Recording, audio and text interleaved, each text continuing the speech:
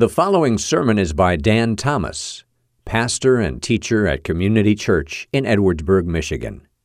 If you've never visited us at Community Church, we invite you to join us at 28647 US 12 West in Edwardsburg. And now, here is Pastor Dan Thomas. I have to go with a wow. That was some good stuff. If you didn't listen to those songs, you need to go back. Forget listening to me. That was some good stuff. That first song, I'm sitting there, I'm thinking about that whole idea. Go ask the stone that Jesus rolled away what happens when God says move. That's awesome. And I think what we want to do is ask God to move right now, don't we? So anyway, that's where we're going today. We're going to look at Acts chapter 15. The title of the sermon, as you can see today, is Ground Rules for a Fair Fight. Now, you might say, as somebody said to me this morning, there is no such thing as a fair fight. But I think this will make a little sense. This last weekend, my wife and I got to go out and visit our grandson, Hosea. And as we got connected with him again, my son said to me, you got to be careful right now because Hosea is going through a biting stage. So, okay. You want to watch him. Now, fortunately, during our visit, we did not experience Hosea's biting.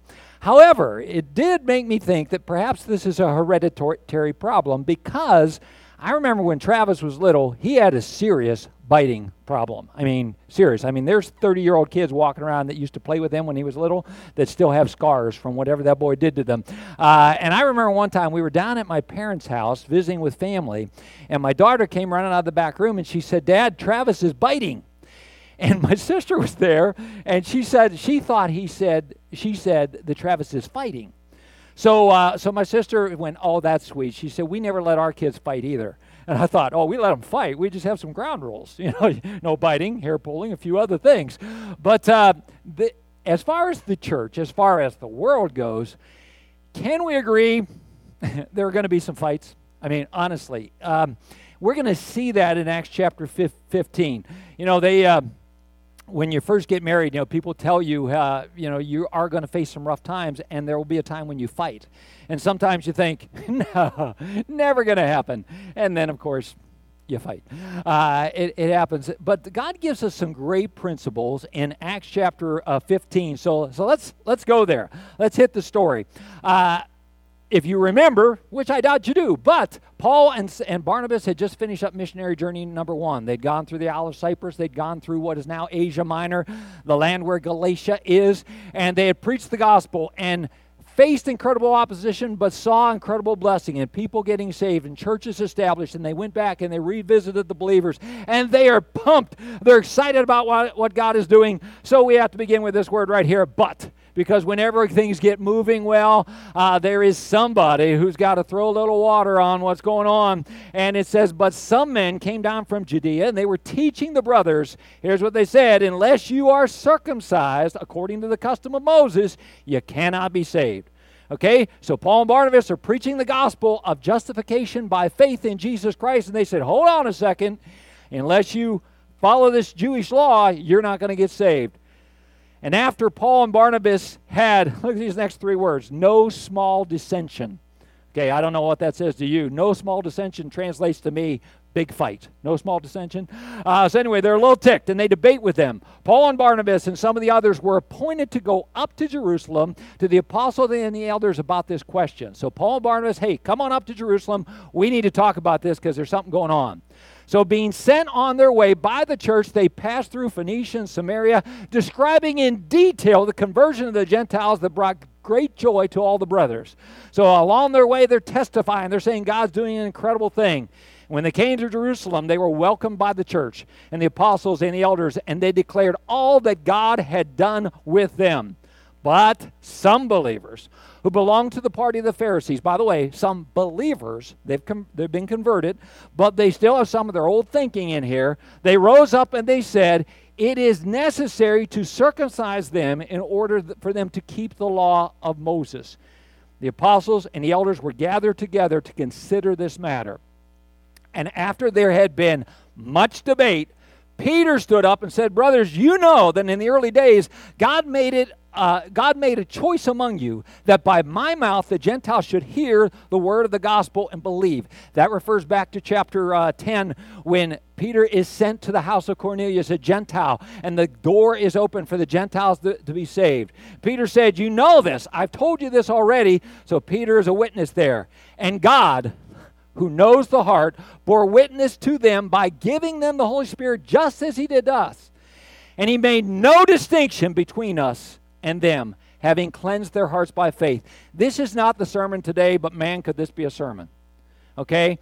It is not, listen for a second, it is not an overstatement. It is not preacher speak, church speak that doesn't make any sense. It's just, hey, we need to say this. It is not in any way that for me to say that the answer to division that is caused by race or anything else is the gospel of Jesus Christ. And when we understand that we all stand before Jesus, we all stand before God in need of a Savior, in need of Jesus Christ. And there is no distinction between us and them. Our hearts can only be cleansed by faith. That's not the sermon, but couldn't that be a stinking good sermon? Maybe sometime. Okay, here we go. But now, therefore, why are you putting God to the test by placing this yoke around their neck? The disciples that neither our fathers nor we have been able to bear. Why are you heaping the law on them? But we believe that we will be saved through the grace of the Lord Jesus Christ just as they will. Again, the same message there. And all the assembly fell silent. And they listened to Paul and Barnabas, to Barnabas and Paul as they related what signs and wonders God had done through them among the Gentiles. Let's bring out the first point, or the first thing that can help us in conflict resolution, dealing with differences, and that is we need to be listening. Okay? It says that they all listened to Paul and Barnabas. Let's hear what they have to say. Let's get the story down here. Now, you know that communication is essential in any relationship. Listening is essential in communication, perhaps far more than talking in that. And let's think for a minute, okay? Just in a marriage, how important it is to listen. My wife and I, a couple of weeks ago, experienced our, what should we call this? The COVID conflict, or the quarantine quarrel, whatever you want to call it. But anyway, I guess we'd had enough of each other. But I sat down one day, and I have a philosophy about money that I'm sure all of you will appreciate.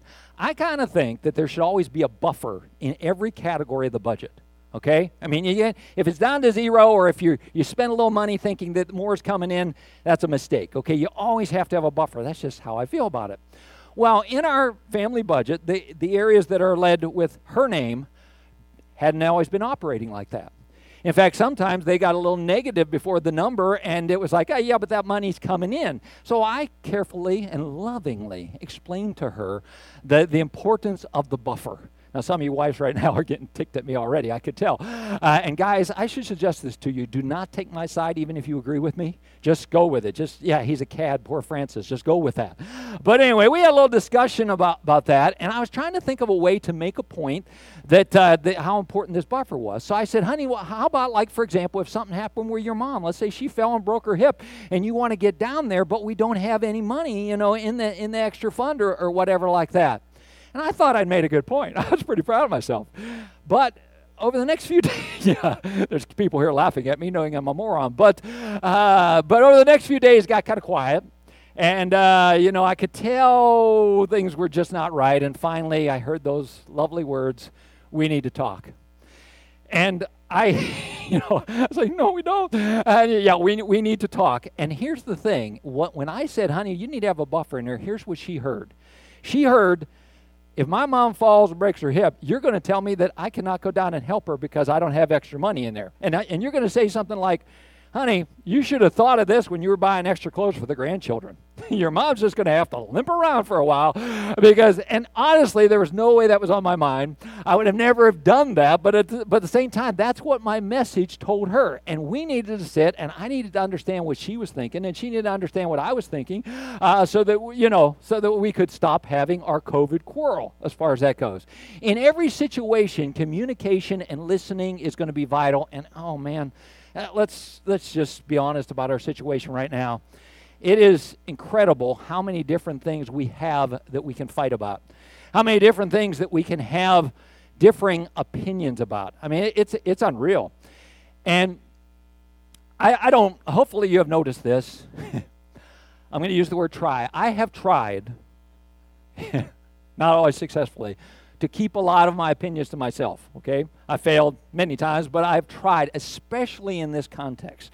I don't want to stand up here and let you know what I think about this or what I think about that, because a couple different reasons. One is, first of all, that's just not my calling. I mean, that's not, I'm not trying to get anybody converted to a certain way of thinking or a certain political mindset or anything like that.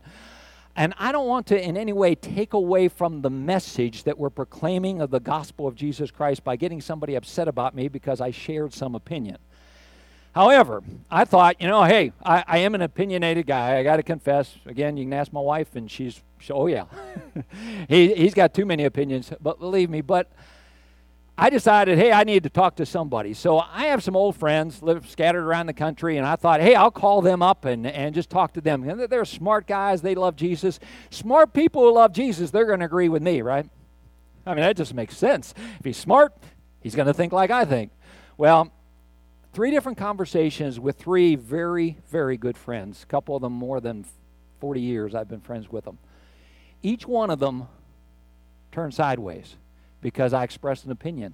And the weird thing is, each one of them, it was a different thing that they disagreed with me on. It was a totally different issue. And we're still friends, and we will stay friends, but if you know what I mean, the conversation just got awkward. And still is a little bit. Over a couple weeks, it's still like, okay, we got to tread carefully because, I said something that touched a nerve, and pretty soon, they were like that, and, not violent towards me, but, man, I touched that nerve, and there we go. And I realized with that, first of all, I realized this. There ain't nobody that agrees with me on everything. And I probably have a couple opinions that nobody agrees with me on. But more importantly, I said at the beginning that these guys are smart, they're intelligent, they love Jesus. I still think that. They're smart, they're intelligent, they love Jesus. And I want to continue to think that. And I want to believe that smart, intelligent people who love Jesus can disagree with me. And I need to hold on to that and realize that. I don't know if you've noticed this in arguments, but everybody has their experts they can quote.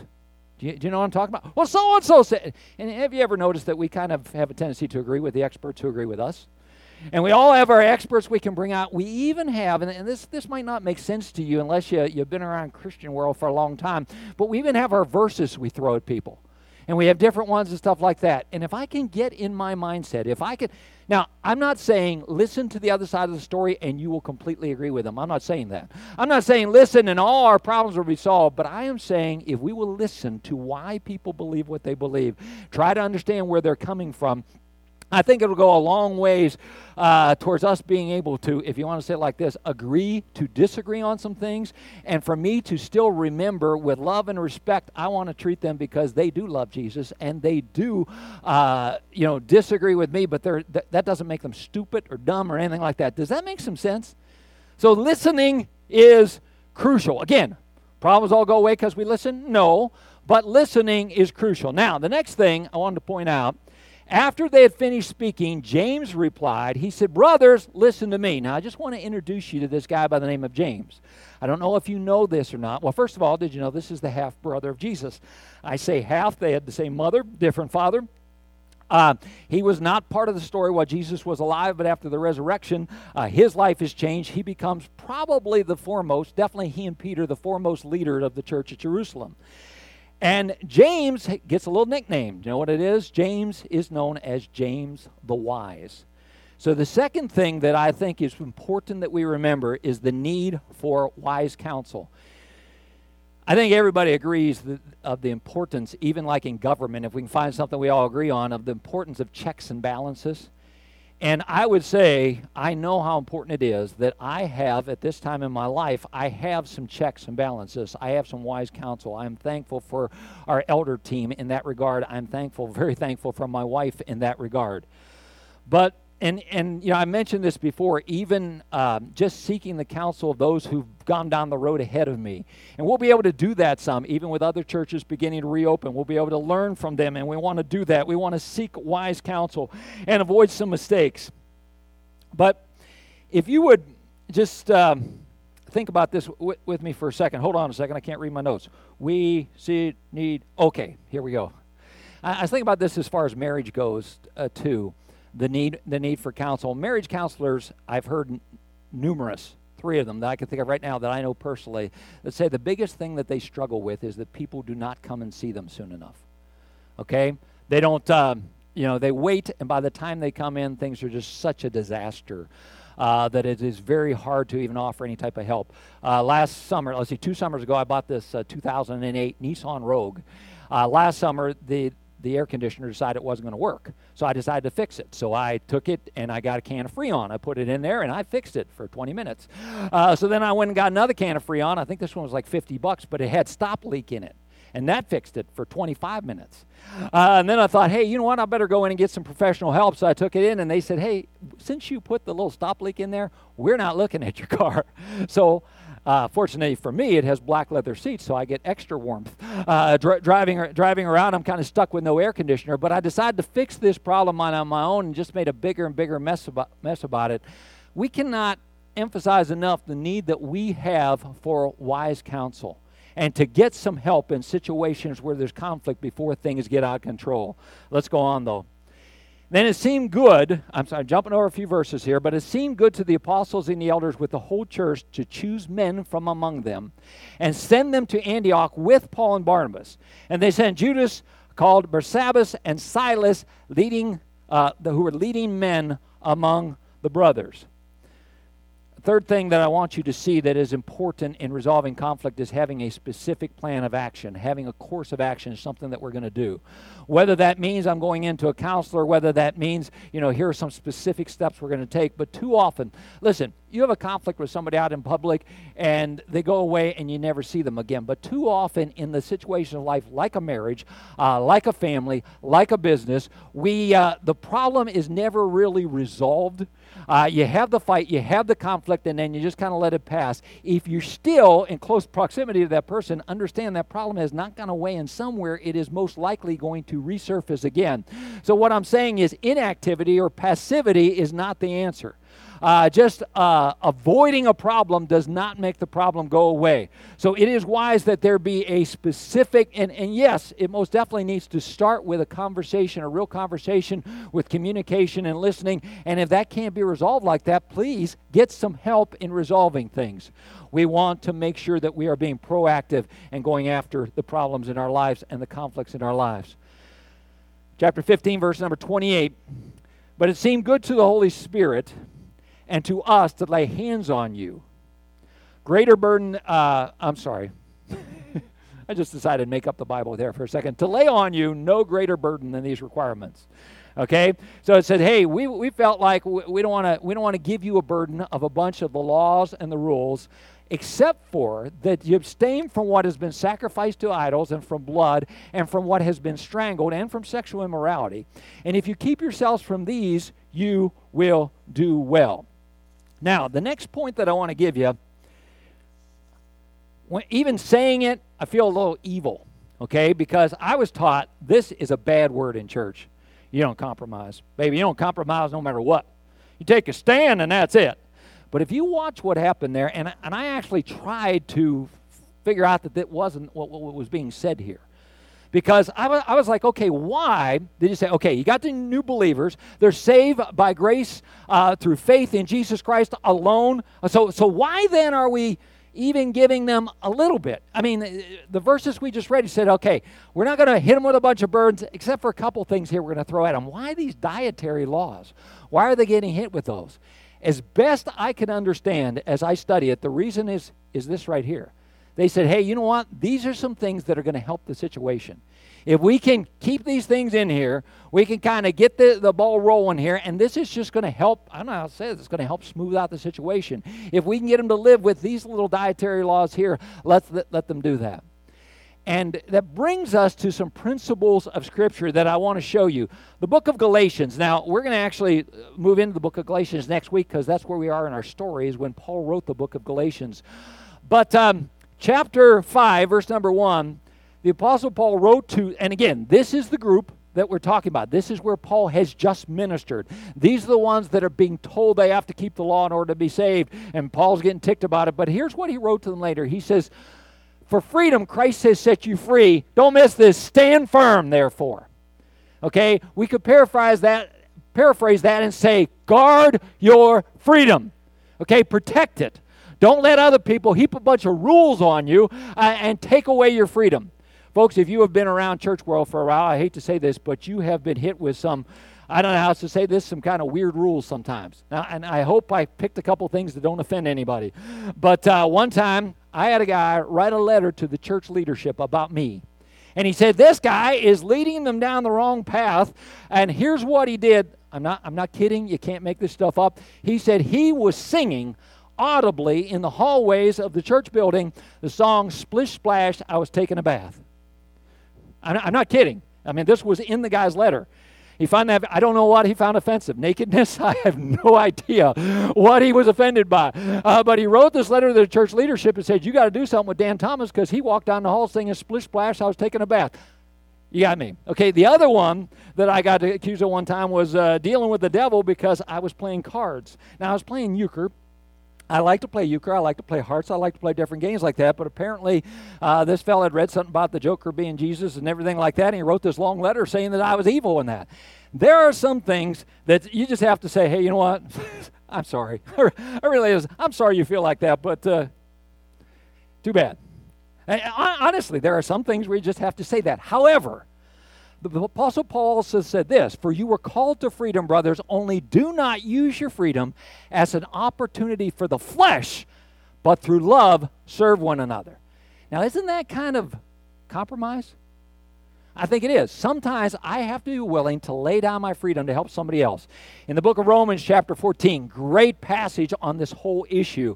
But let me show you a couple of different verses there. Therefore, let us not pass judgment on one another any longer, but rather decide, look at this, never put a stumbling block or a hindrance in the way of a brother. And down in verse number 19, so then let us pursue what makes for peace and for mutual upbuilding, helping other people. Okay, do you see what I'm saying by compromise there? I don't want to, I am free. Okay, I am free from the law. I am free so many times. There's an old song we used to sing, I'm free to love, I'm free to dance, I'm free to live for you. I love that. And I love to celebrate my freedom that I have in Christ, but at the same time, I don't want to use that freedom to hurt other people. So there is an area where I can give up some freedoms. I can surrender. Come on, think with me now. If I've lost you, think back and think about our situation in life right now. I ain't going into specifics. And here's why. You have the Word of God, you have the Holy Spirit of God, and you have a brain in your head. And you don't need somebody to stand and tell you, well, that means you ought to do this and you ought to do this. I'm just saying, would you apply that to your situation in life and say, where is it, God, that you would want me to surrender some of, is there a place where you want to surrender some of my freedom in Christ for the sake of somebody else? Okay? That's what I'm saying to look at. You say, well, I don't see any. Then don't do it. I'm saying surrender yourself to the Lord before Him and pray and say, God, is there a place where I can surrender some of my freedom for the sake of a brother in Christ, for the sake of a cause in Christ? In fact, let's move forward on that a little bit here as we go back to Acts chapter 15. When they had read that, they rejoiced because of the encouragement. I'm sorry, I'm skipping some of the elements of the story here. They had sent with Paul and Barnabas, they're going to send with him a letter to say, hey, wait a minute, these guys are on the up and up. These guys have got the message. Listen to them. When they read it, they rejoiced because of the encouragement. And Judas and Silas, who were themselves prophets, were encouraged and strengthened the brothers with these words. These are the guys that went along with Paul and Barnabas now. And after that, after they spent some time, they were sent off in peace by the brothers to those, to those who had sent them. Okay? Get the picture here. They took a plan of action. They said, hey, we're going to send you with these letters. We're going to send these brothers with you. We're going to send you out like that. And that people are rejoicing, and there's peace and everything. Why is that? Because of a singularity of purpose. What they are doing is spreading the gospel. And a key element of peacekeeping, of getting along, is understanding that we have that same purpose. Now, around here, we like to say we want to help you connect to God, first of all. We want to connect you with others. And thirdly, we want to connect you with a purpose. And if my focus is the purpose that I have, which is to glorify God and to share the gospel, to fulfill the Great Commission and take the gospel to other people and share that, if I can keep that as my focus and run the actions, the choices that I make through that filter of saying, I have this purpose, and if we all pick up that same purpose and say, this is job one, the purpose that we have, our calling in Jesus Christ, and we run our actions through that, we are a whole lot better off towards keeping the peace, would you not say? And here, the church is united behind this. They've taken a plan of action, and they said, hey, this is what we're all about. We're excited about the gospel being proclaimed. We can live with a few give and take here and there, and we can move forward. However, I kind of would like the chapter to end there, and it doesn't, and I feel like I need to share the end of it. I'm only going to show you this one verse, but the story to me, in a lot of ways, it ends sadly, chapter 15, because they've worked through this conflict, and at the end, so Paul and Barnabas are ready to head off on missionary journey number 2. They want to revisit the churches that they've already established, and then they want to start new churches. Man, what an exciting mission. So they're getting ready to go, and Paul says, you ready, Barnabas? Barnabas says, oh yeah, I'm going to get John Mark here. Remember, he went with us on the first missionary journey. And Paul says, oh yeah, he went with us all right. But when the going got tough, the week got going, he took off. He quit. I don't need a quitter on the trip, okay? And Barnabas is like, well, hey, wait, come on. Where's a little mercy? Where's a little Christian love here, buddy? Let's give John Mark another chance. And Paul's like, I don't think so. And what the Bible says is this: there arose a sharp disagreement, so sharp that they separated. I was like, okay, weren't you just preaching on kindness and getting along? Think about the two guys involved here. The Apostle Paul, most people regard as the greatest Christian of the New Testament. He wrote more than half the New Testament. Barnabas was the guy that when he was with Paul, other people thought he was the chief of gods. They thought he was a Zeus. Remember that back in chapter 13. I mean, this guy was known as a loving giver, a leader of the church, and these two guys can't come to an agreement here. They can't come to... Now, here's why, because Barnabas was wrong. I got nothing. I got nothing. That's why I started off and I said, hey, some disagreements are going to be inevitable. If these two guys had some disagreements, I got to think we're going to have them. We got to learn, to practice some of these principles, to understand where other people are coming from. Here's what we need more than anything. This word right here. We need grace. I mentioned we're going to dig into the book of Galatians next week. Well, Galatians has two primary themes. One is freedom. It's called the Magna Carta of the faith, the great charter of freedom for the faith. It is also, the second theme is this word right here. And understanding that we need grace, understanding that other people need grace, and learning how to show that during this time is so incredibly important. And like I said, I'm saddened by this part of the story. When I read it, I'm like, really? These guys couldn't come to terms and agree? Now, later on, the good news, Paul says about John Mark being profitable, and there seems to be, hey, they got back together and things are good. But at this point, he's like, I don't want this loser going with us, this quitter. Good news, though, is that God takes this, and Barnabas goes with John Mark, and they visit Cyprus. And they revisit the churches there. And Paul gets some other guys to go with him. Silas and Timothy ends up joining, and Luke's with them. And they head up into Asia Minor, and they minister up there. So God takes this, and he actually multiplies the ministry through this. I don't mean to be the cockeyed optimist in saying this, but I keep looking for the good news. I keep looking for the good to come out of what has been going on in our world the last few months. I keep looking for that. Let me just go here. I think the main thing that if what is happening turns us to a place where we're looking for God, or brings us to a place where we're looking to God for help, this is a good thing. If it brings people to the place where they recognize their need of Jesus Christ as a Savior, and they come to Him asking for forgiveness and there's new life in Christ, then this is a good thing. If it brings us as Christians and as a church family and as the church to a place where we're saying, God, we need you more than anything, we look to you for help, this is a good thing. I'm going to pray about that in a second here. And normally when I get done praying, we kind of cut the broadcast and they put on some music. I've asked them to play a song that if you can, take a moment and listen to. It's a Reba McEntire song. Maybe you've heard Back to God. I think this was recorded a couple years ago. But I actually played it probably 10 times yesterday and just was thinking, I want to get down on my knees and pray. Okay, pound the floor and scream his name. You'll hear some of those lines in there. But we've got to turn this land, actually, she says we've got to turn this world back to God. That starts with us. I think we were messing around with my microphone because it didn't work earlier, but I was kind of listening to Adam talk at the beginning here. And, just kind of saying that for a lot of folks, this has been, this hurts. There's been a spiritual drought. I mean, everything's kind of cattywampus, but for a lot of people, it has really impacted us spiritually. It's been a time of spiritual drought. Can I encourage you just to take a few moments now, if you're in a situation where you can, and maybe even make the prayer of this song the prayer of your heart. Just say, God, I need to get back to you. I need to get back to you.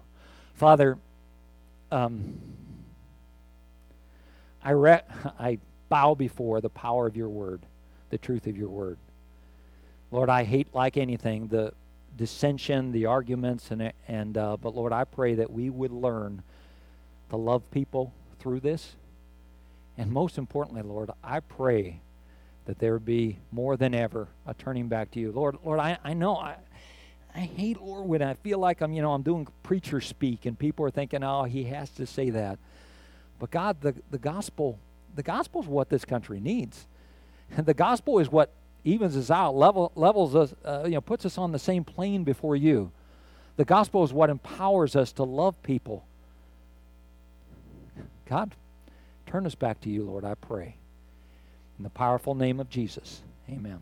You've been listening to Pastor Dan Thomas of Community Church in Edwardsburg. For more information about the church, you can visit our website, edwardsburg.church.